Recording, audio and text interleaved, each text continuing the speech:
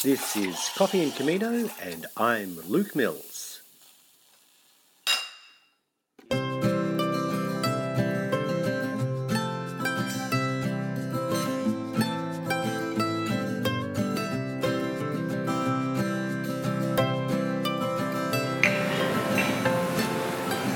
Well, g'day pilgrims. My name is Luke Mills and welcome to another edition of Coffee and Camino. And today I am at Dr. Morse Cafe and Bar, I think you could say, in Abbotsford, Johnson Street, Abbotsford, here in Melbourne. It's a very groovy little bar that's right below the railway station, so you might even hear the trains going on behind us. And today I am joined by very young pilgrim Sarah Palmieri. Good morning, Sarah. Good morning. Thank you for having me. And usually the first thing that I ask about the Camino is that, or about the cafe rather, is why here? But that's pretty obvious why. Yeah. Yes, I work here. I work here on a Sunday. And in fact, not only do you work here, but we met here. We did. Yeah, that's right. We met here about 2 or 3 weeks ago. I had a family function that was here on Sunday morning, and we wanted to give the family from Perth a bit of urban grunge. Yeah. Melbourne urban grunge and a bit of shabby sort of city chic, and certainly this bar fills that very nice. And we met you, but the thing that I want to ask you about is how quickly. We were a little bit late, and you already were talking to my friends and my family, and already the Camino had come up. It did, yeah. I think I saw this big group of people, and recognised all of their hiking shoes, and maybe like a certain keenness as well. And I said, keenness? Yeah, I was like, oh, are you guys training for something? And they said, there's this walk in Spain. And I was like, no way. Which one? Oh, yeah.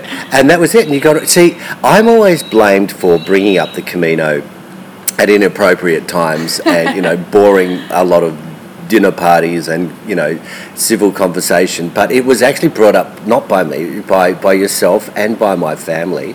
And, so you saw the shoes. It's a bit like a secret society. Yeah. In fact, I see you've got your Salomons on today, and so have I, because I am actually training at the moment for another Camino, and I'm starting today, and I'll tell you about that in a moment later on. But yes, it is a bit of a secret society when you see people with the walking shoes on. Yeah. And I think everyone gets, and everyone is so keen to talk about it.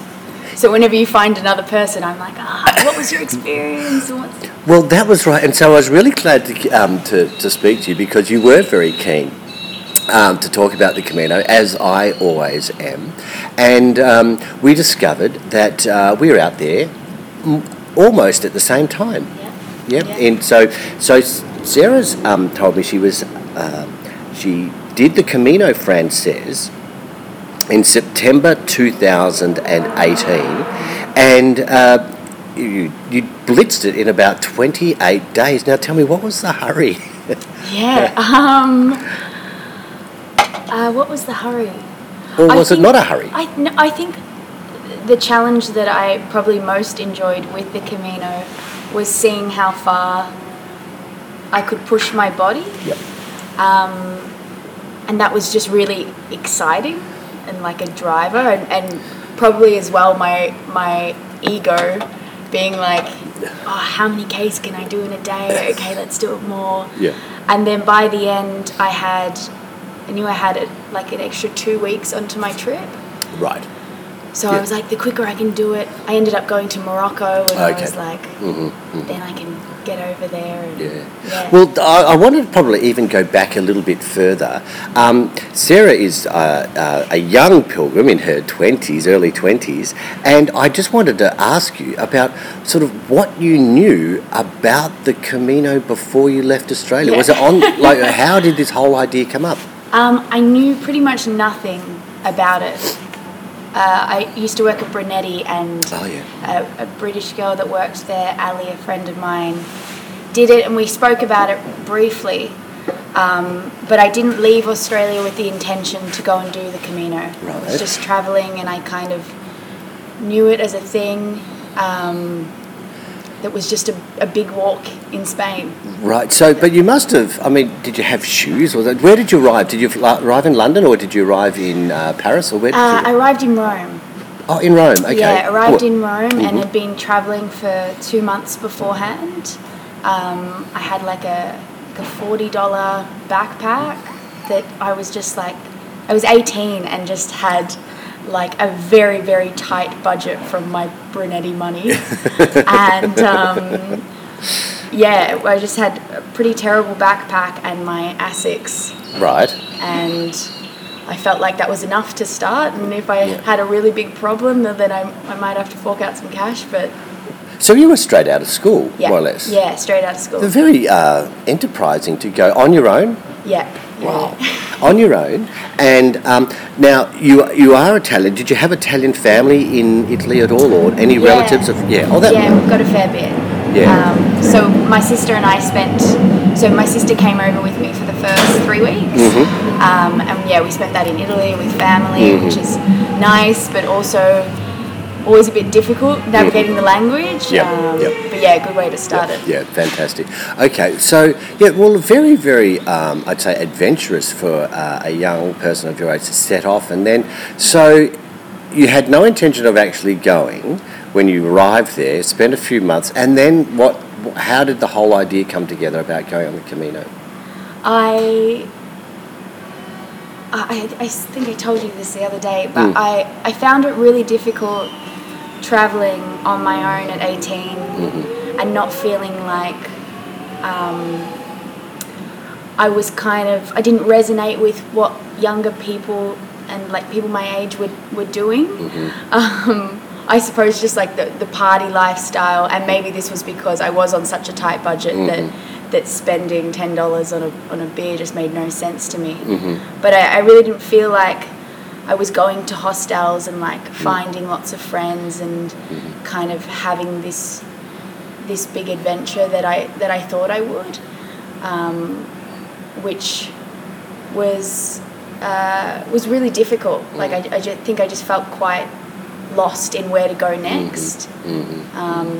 Like you can only look at so many beautiful castles and paintings and things on your own until you're like... And it's probably fair to say, I mean, if you think, I don't know if you're talking about the Kon-Tiki type experience that would go from, a lot of, whistle-stop tours of Europe, but they tend also to go to very big cities a lot of the time. That's where a lot of the sites are. And... you may miss on the beautiful countryside as well, which there's still lots of things to do. And yeah, look, I haven't been. I did go backpacking a little bit when I was a student, and I suppose it's it could be a little bit sort of a party type of atmosphere, and I mean. Well, it's really good that you sort of felt that you needed to do more. Yeah. And so, so from that experience, so then what did you think after that? After thinking this sort of backpacking hostel thing wasn't for you, what happened then? I was in London. And I knew that there was the tomato throwing festival. Oh, yes, La Tomatina. Yeah, La Tomatina in Spain. And my dad had always been like, Sarah, you should go and do that. That would be great. So I thought, okay, I'll go to La Tomatina. I'll do that. And then I'll just get myself to the start of the Camino. I'll just get after that. Like I'm in Spain. I feel like I'm not too far. I'll just get myself to the start afterwards. Catch the bus, whatever. And if I do it for a day, I do it for a day. If I do it for a week, whatever. It doesn't matter. I'll go to Croatia or something. Oh, okay. And in fact, the Tomatina is not that far from the beginning, because is it in that La Mancha region, I think? I'm not quite... But it's not... It's a bus trip or a train trip? Yeah, it wasn't... I think it was... Yeah, I think I caught a train and a bus. I mean, having said that, I think it was like 6 hours on this bus. Yes, but yes. Yeah, it wasn't too far.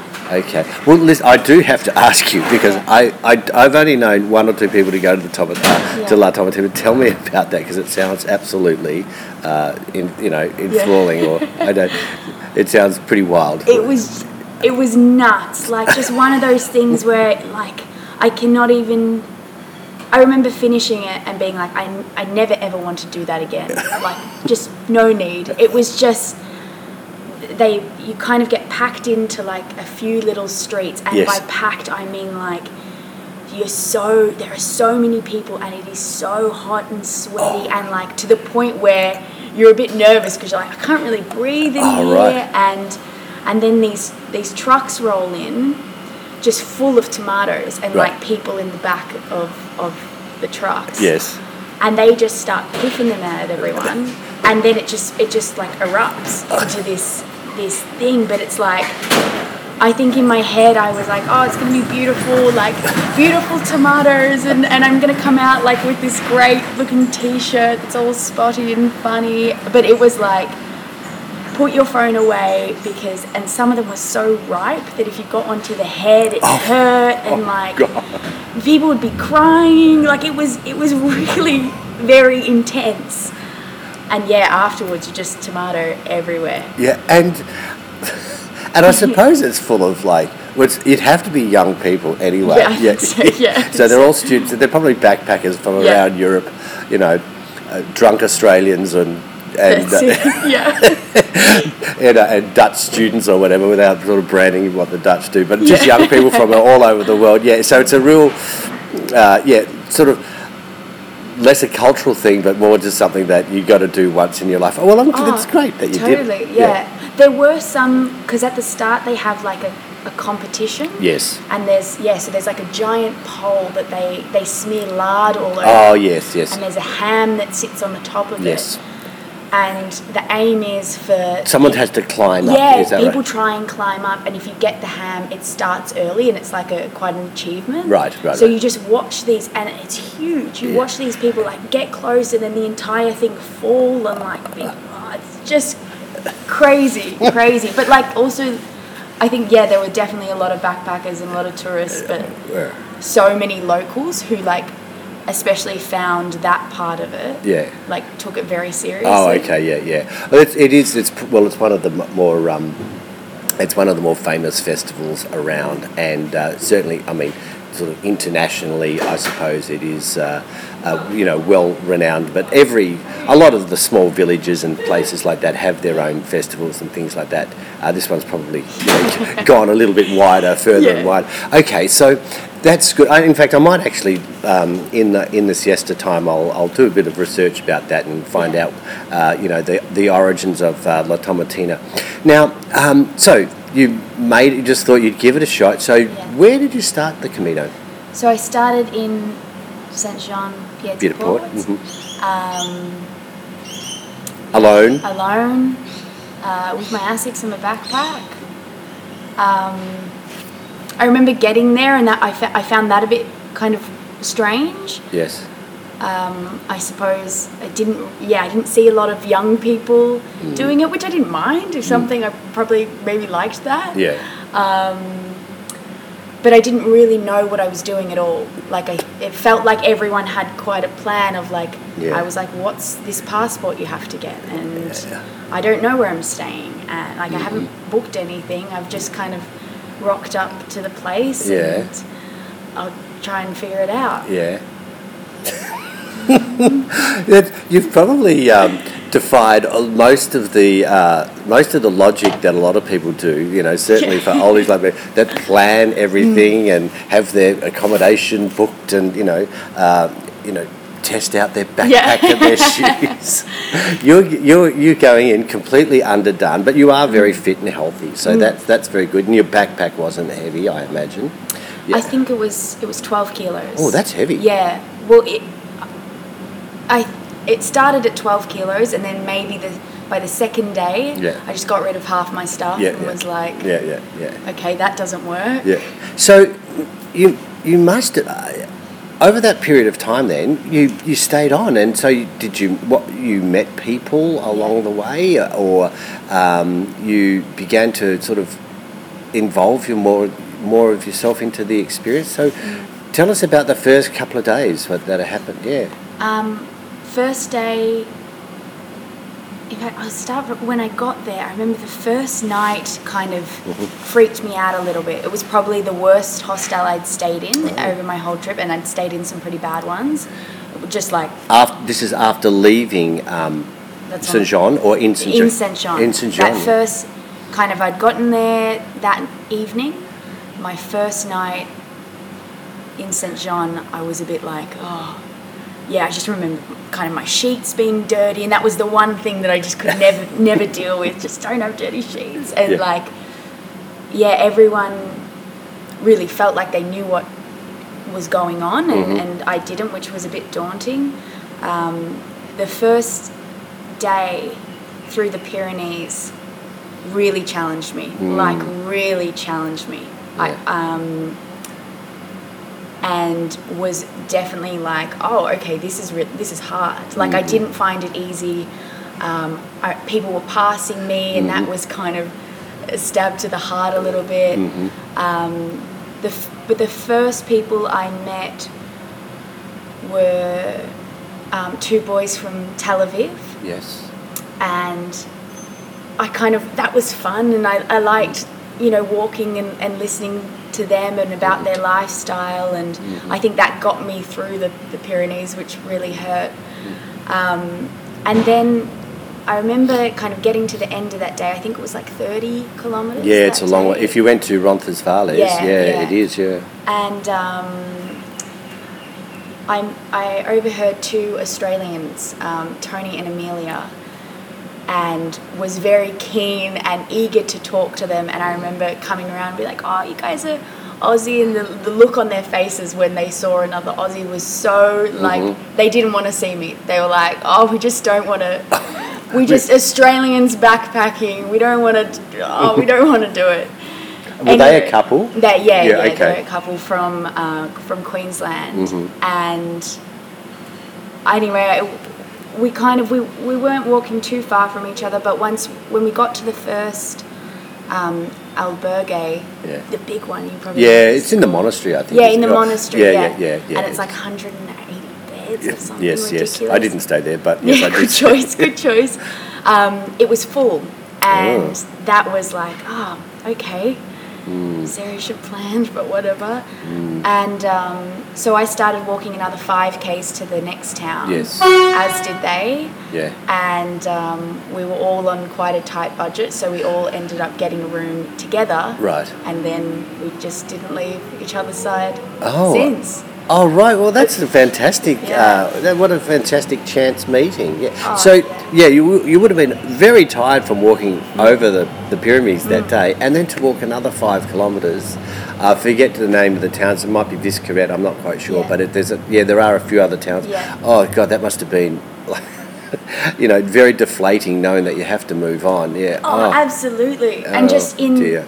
I think by the end you're like 5Ks, whatever. Yeah. But at that point it was like, no way. Yeah, and getting dark too, I imagine. Yeah, getting dark. Yeah. And just a sense of like, I didn't really know what was, the locals seemed really nice, so I felt like, worst comes to worst, I would have had a place to sleep. But it was, something else having them with me. Yeah. Okay. So that's really good, and so that's really good to hear, because doing it on your own is going to be rather a lonely experience, I think. So, did you walk together for the rest of the 27 days then? Yeah, most of it. Yeah. It kind of started with Tony and Amelia, and then I reckon there was maybe 11 of us. Oh, okay. Who kind of joined, but we would all walk, most of the days we were together. We wouldn't necessarily walk together. No. Like, I really liked kind of getting out super early, being on my own. And then there was a section, when I started doing like, I think 50, 60 Ks I did in a couple of days. Yes. they were like, we're not walking 60 Ks in a day, Sarah. So there was a bit of distance at points, but we'd always catch up. There'd always be someone in the albergue that I knew, which was nice. Yeah. Oh, and who are some of these people? Because when we spoke a couple of weeks ago, you said, "Oh, look, I'm still in contact with some of these people now." We became like a little Camino family. Yeah. So, tell us about some of the people that you met and along the way that formed this little group. Yeah. So there was Tony and Amelia. So there are a couple from Queensland who are like, and all of them, but these two especially are like family. I can't say that enough. We talk once a week, and it's been years since I did it. And they'd been traveling for 4 years beforehand, and that impressed me so much. I think that was why I wanted to hang out with them, because I just had never met people that had kind of found a way to make quite an alternative lifestyle really work for them. So I loved hearing their stories, and they've just been all around the world. At the moment they're in the UK, and and then after they were travelling with Anne. Anne was from the States, and then afterwards I met Joel. Joel was from Sydney, and I think Joel was like 26, so maybe he was the closest to my age at the time. There was Laurent, who was from Belgium, who always knew what food to get. It was very funny. I would always laugh with Laurent. Cecilia was from the UK. She was a teacher, and she went off to do the PCT trail in the States. Okay. Which is quite a...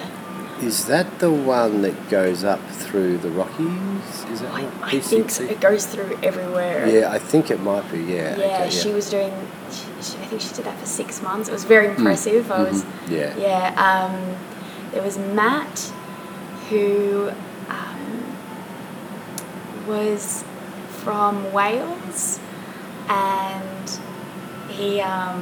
Matt probably took like more of an alternate route to us, had his tent and would camp out, and like I think he did a couple of night walks, so instead of walking during the day he walked at night.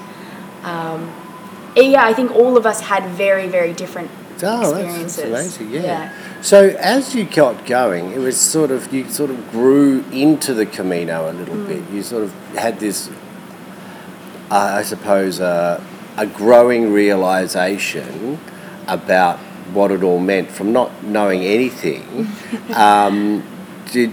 Did you sort of understand a little bit more about the reason why people do it, or the history or anything like that? Did you? Or Yeah, I think the reason why people did it, absolutely. That was my favourite thing, was just to talk to people. And I've always felt like I found it really interesting that I think you start walking with someone and they'd always give you 2 reasons why they're doing it. There was I think the more superficial reason that lasts for a 15-minute walk, but once you get to the 2-hour point, I think it gets a bit deeper as to why you're there. I loved hearing that, like just people's stories to why they came. Well, that's one of the whole reasons why I do this, because generally there's a story that's associated with it. I always say that no one does the Camino by accident, but you've probably become the closest to actually doing it by chance and just falling into it. But and really getting a great experience of that, because it really is the stories, even if it's not your personal story. You understand that there are a lot of people around that really do have had a great hardship or something like that along the way, and in order to get there, and it's a big sort of momentous thing for them to do. They're either ridding themselves of something, or making a cut-off or something, or trying to start afresh or something like that, and that it generally becomes a pretty big moment in someone's life. But Yeah. but for you, you sort of did it almost by accident, Yeah. and it sort of still had the same sort of value. Yeah. Oh, absolutely.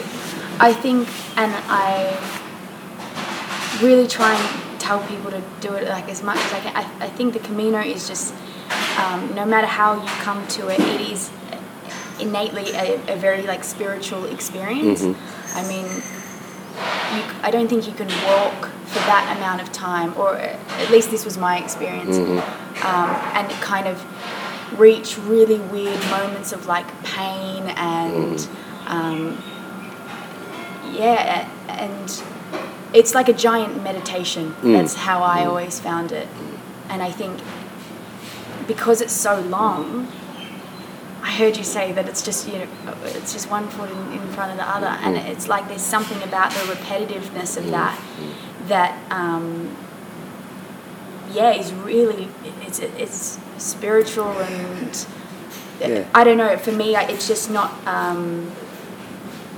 as I said, like I don't remember a lot of the technical things about it, unfortunately. Like I don't know a lot of the history about it either, but the feeling of doing it, it just sticks with me. Did you count yourself, or do you count yourself as a spiritual person? When you left, you said you were looking to do more than just the backpacking around Europe. Now we might have a little bit of. That's okay.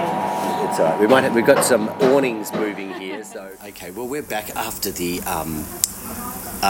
awnings have moved, and I'm back here with Sarah Palmieri, and we're talking about the Camino, her trip there.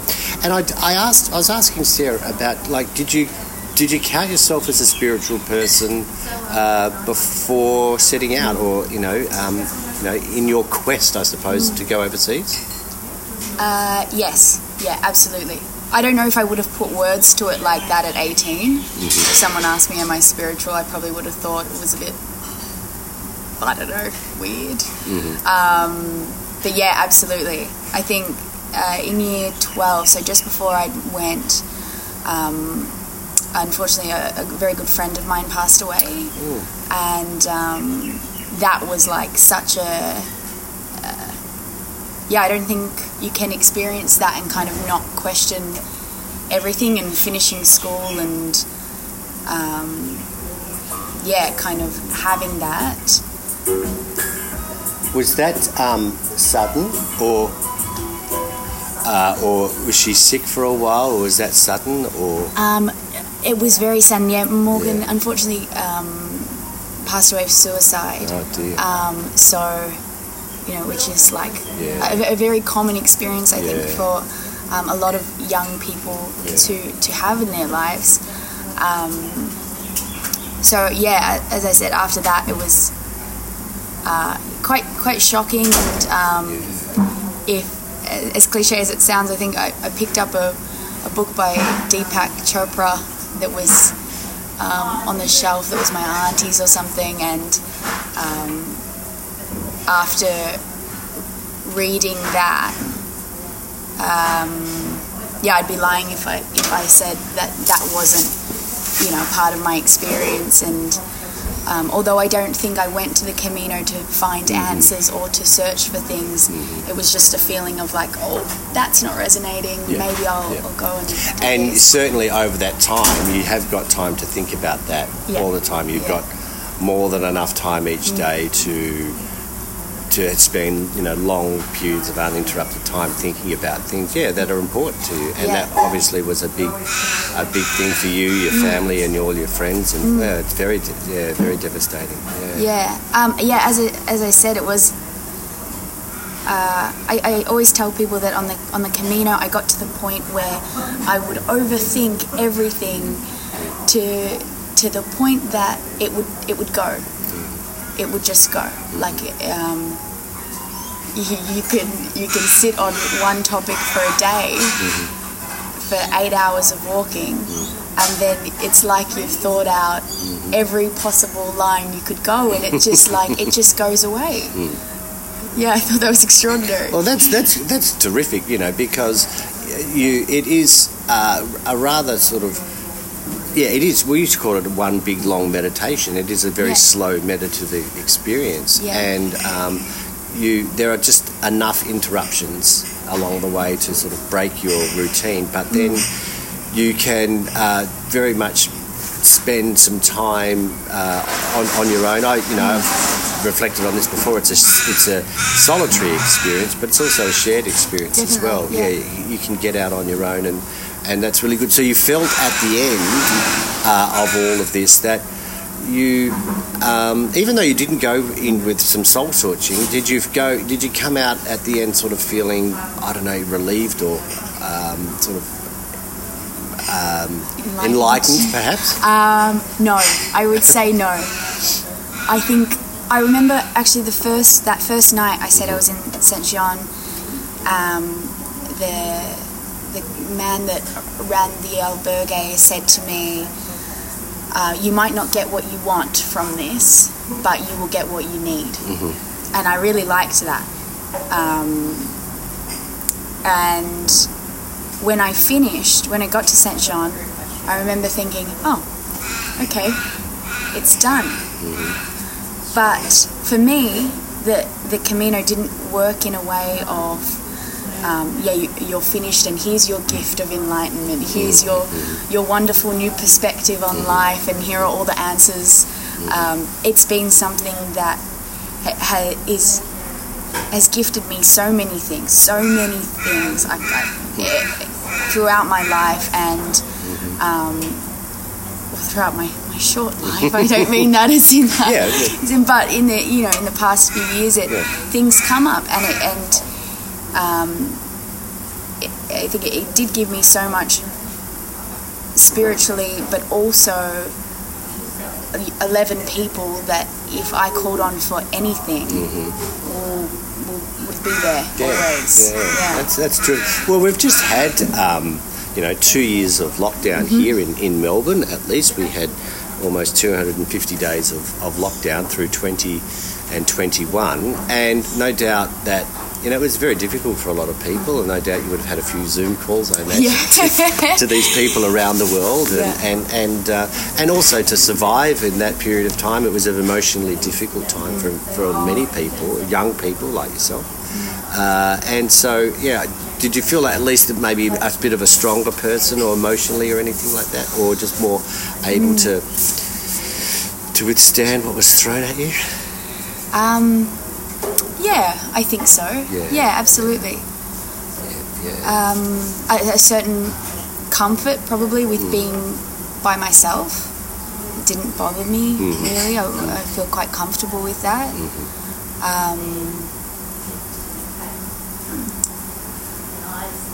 Yeah.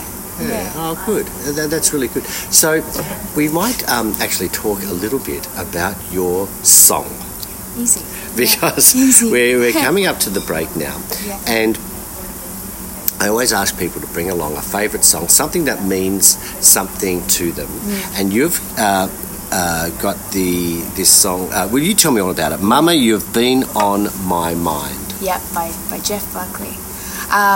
Speaking of COVID, I think during lockdown, I decided that I kind of wanted to understand why all of these great musicians were great musicians, and who's Bob Dylan, and why is he so? You don't know Bob Dylan. Cool? Yeah. Well, I know who Bob Dylan is, but I don't really know like what makes them great. Anyway, I was on my Jeff Buckley run, and I just played the Grace album over and over again. I'd walk around the Maribyrnong during COVID. I think it's most important to me because it reminds me of my mum. She unfortunately passed away during lockdown. So it's I think it's a beautiful song, and the words he says resonate with me, and any chance to think of mum or to talk of mum, snatch onto it. Oh, that's great. So, and Jeff, he would have died about 20 years ago now, I think. Was that right? In about 2000, something like that? A while ago, at least. He was 27, boat crash randomly. But he's had a tremendous legacy. Absolutely. Yeah, absolutely. on the music scene. So I've been with Sarah Palmieri, and we're just going to take a break now. And to play us out to the break, we've got Jeff Buckley singing Mama, You've Been On My Mind.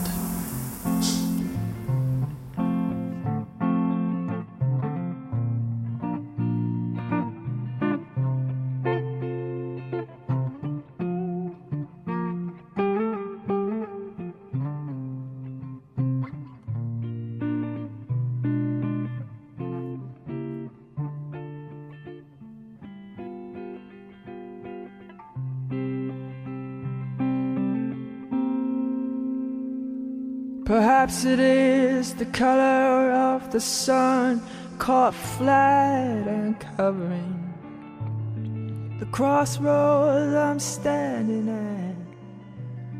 Or maybe it's the weather or something like that. But Mama, you've been on my mind. I mean no trouble, please don't put me down. Don't get upset, I am not pleading or saying I can't forget you. I do not pace the floor, bow down and bend, but yet, well, Mama, you've been on my mind. Even though my eyes are hazy and my thoughts, they might be narrow, where you been? Don't bother me or bring me down with sorrow. I don't even mind who you'll be waking with tomorrow.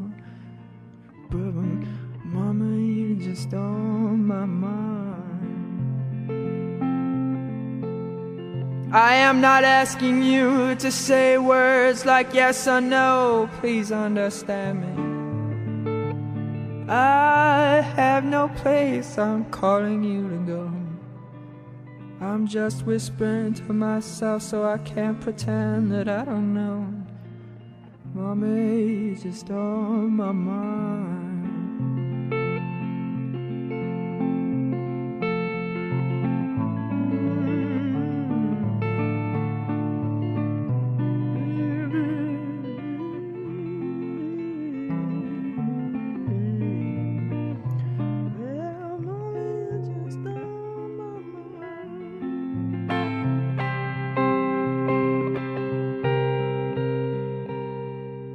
When you wake up in the morning, baby, look inside your mirror.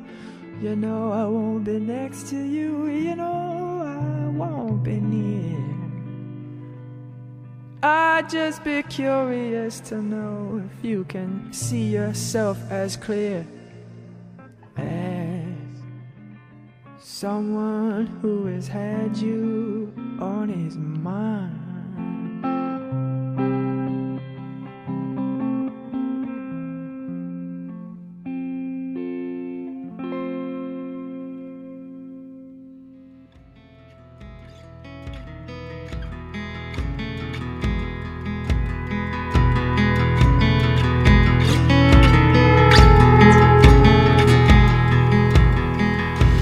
Welcome to today's siesta.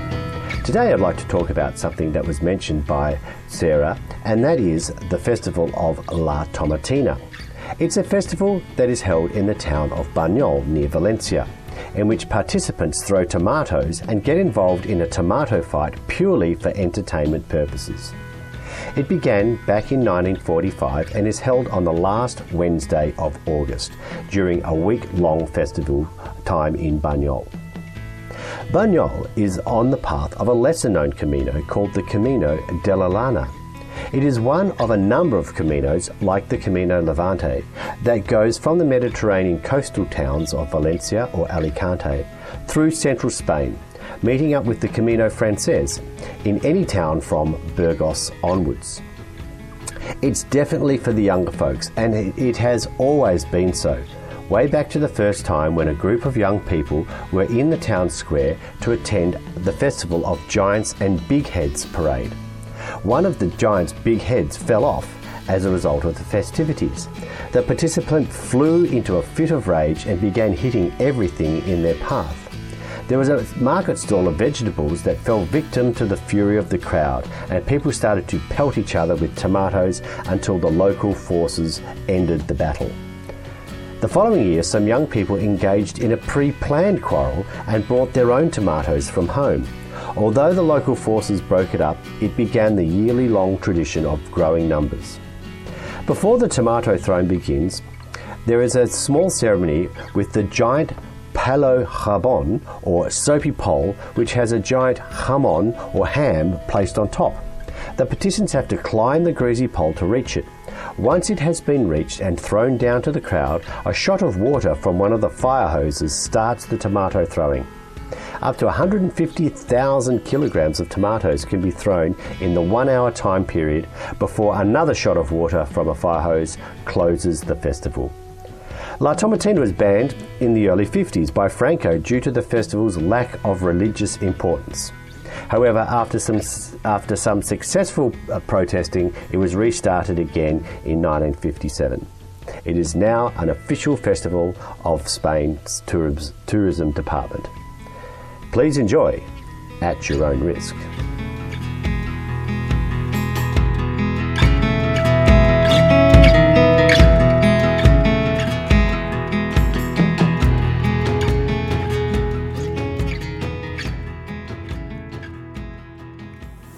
Well, welcome back, pilgrims. I am here at Dr. Moore's in Abbotsford, Melbourne. It's a lovely little cafe and bar, and I'm here with Sarah Palmieri, and we have been talking about all things Camino and her wonderful Camino experience that occurred in 2018 in September, where she absolutely smashed out the Camino Francés from St. Jean-Pierre-de-Port to Santiago in 28 days.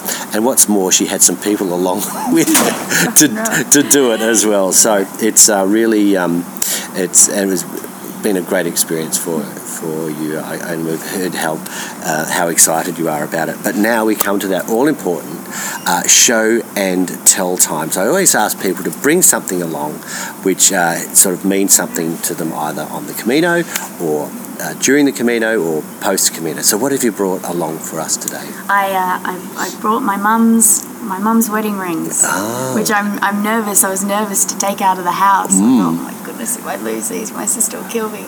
Well, you're wearing them on your right hand, so nobody thinks you're married. No. And I had another ring on top just to trap them all in. Well, well, Sarah's showing me now, and we have I'm not a jeweler at all, but we have a sort of a golden wedding band that is encrusted with diamonds. We see there, and it's I think you call this fitted, do you? When you have an engagement ring that is fitted to the wedding band, and there's sort of like a slightly sort of indentation that allows the two things to fit together and be worn together. So tell us a little bit about your mum's wedding rings and engagement ring. Yeah, I think, as I said with the song, I like any opportunity to talk about Mum, Claire, who passed away during lockdown in 2020, end of September 2020. Her wedding rings, I kind of, in some way, I find them a bit funny. Because obviously, my parents were divorced, unfortunately, but I think they still had a really lovely relationship. And I remember her going to throw these out so many times, but it's something we would laugh about looking on. I'm like, Mum, don't do that. But they're very special to me and a nice memory of her. Yeah, and it is funny when someone passes away, you're often not left with all that much, and just a few things, and you think, this is their legacy, and this is all I've got left to remind me of her, and in some ways, although it's precious, it can also seem in some ways inadequate in where that, this is it. Yeah. Is that it? You know? Totally. And I think that's why I say I think they're a bit funny. Yeah. Because it's not like, this is my mum in these gold rings. It's the stories that come around it, or watching her take them off when she washed dishes and things. Yeah. And did she? You said your mum and dad weren't together, but did she wear them? Did she continue to wear them, or did she take them off? She took them off. She took them off. I think every now and then, maybe like when mum and dad went out for coffee, like they'd get along well. She might put them back on and be like, they look nice. Yeah. I would go, okay, you and dad are getting along well, cool. Yeah. But no, in general, they stayed in a little red box. Yeah. Well, and look, I do have to ask you now, because we were talking in the break about what a really difficult time this was. But how are you doing now? How's the family doing now after your mother passed away? What is 2 years ago now? It's very hard. It's very, very hard. We get on, and I think perspective's super important to me. As I said, I had my mum for 20 years, and that rocks. My dad lost his dad at 8, mum lost her dad at 16. I got my mum for 20 years, and that's as long as I was meant to. So I think thinking that brings me a bit of peace. But of course you have your ups and your downs, and I think I thought it would be done. Like I thought this feeling, I suppose, would kind of be done after a month. But it's learning, I suppose, that she was in so many facets of my life, in so many ways, and relearning how to live those things without her. We were talking earlier on, and in the break, and we, there was a bit of loss in my family as well. Quite a big loss in my family too, with my wife passing away 12 years ago, and we were talking about the road to recovery, and I don't think you ever. This is my experience, at least. I don't think you ever are the same person. I think it doesn't mean that you that you can never be a fully functioning person, but I think it remains,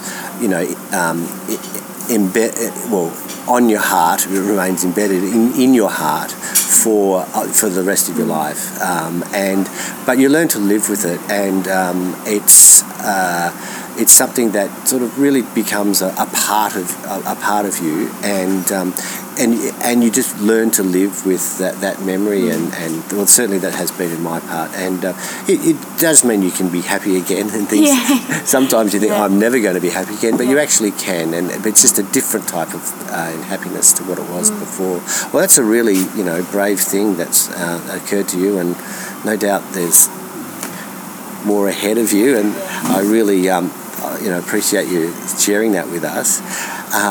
But just moving on a little now, Sarah, you have an exciting little student life that you were telling me about, because we haven't talked about your studies, but Sarah tells me she's been involved in filmmaking and theatre making. So do tell. Well, I'm actually not studying. You're not studying? It's just what I do, I suppose. I went to VCAS, so it's a Victorian College of the Arts secondary school for year 11 and 12, and I studied acting. Yes. So I suppose that was my studies to some extent. So theatre and filmmaking began as a skill that I was kind of like, okay, if no one's going to give me the role, well then I either keep trying and probably get pretty sad, or I'm going to have to start making my own work and giving myself that. So actually when when I did go on this backpacking trip, I made a film in Paris that was kind of the first. It was like a experimental documentary film, and then it was pretty random. Like I just made it, not thinking anything of it, and it got a bit of attention, and people started saying, oh, maybe Sarah's a filmmaker. And then in 2019 we did Everest Base Camp, my dad, my sister and I. And I documented that and made that during lockdown, kind of spent a lot of time editing it. Now it's just become a bit of a passion. Have you got a project at the moment that you're working on? I am planning on heading to South America in a month. South America, States, who knows really. And I am looking at making a documentary kind of focusing on religion in different parts of the world. We're very much at the start of it, but and I think same with the Camino. I don't know how much planning will go into it, but I'm sure we'll just go and begin and see how we go. Well, you've got, there's another one there I can see that you could do on the Camino at some stage. That's wonderful. We really look forward to that. So is there any look, feel free to give you a plug or something if there's a name on YouTube. I would imagine they're on YouTube, aren't they? Have you got a channel or anything like that? They more kind of, I put them up through Vimeo on my Instagram. So my Instagram is Sarah, Sarah, Kate, Kate, Panini, Panini. Okay, Sarah Kate Panini. And all of my stuff is on there. So look for any of that and follow Sarah's Insta profile. She's obviously going to be a big filmmaker in the future, and we look forward to seeing and hearing more of that. Look, it's been absolutely fantastic to talk to you today. You've been such a bright and bubbly sort of young pilgrim, and sort of, so often we feel that going out on the Camino is an oldie thing, but you've revived the enthusiasm, by appealing to young people, because a lot of young people do the Camino, don't they? I mean, it's just great. It's I think why not? And you know what, you can party and do it if you want to. It's like, but when you come back to Australia and you probably told your friends you did it, they go, oh, what, did you do it with your dad or something like that? Why would you do that? Why would you book for 30 days? You go and do it and you'll understand. You'll understand, okay. Well, I'm sure a lot of people that are listening to this are already converted. So, but look, it's been absolutely fantastic to talk to you. I've been with Sarah Palmieri. We are at the Dr. Morse Cafe and Bar in Abbotsford. And until next time, I shall see you. So thanks very much, Sarah. Thank you, Luke. Thank you, guys. Bye-bye.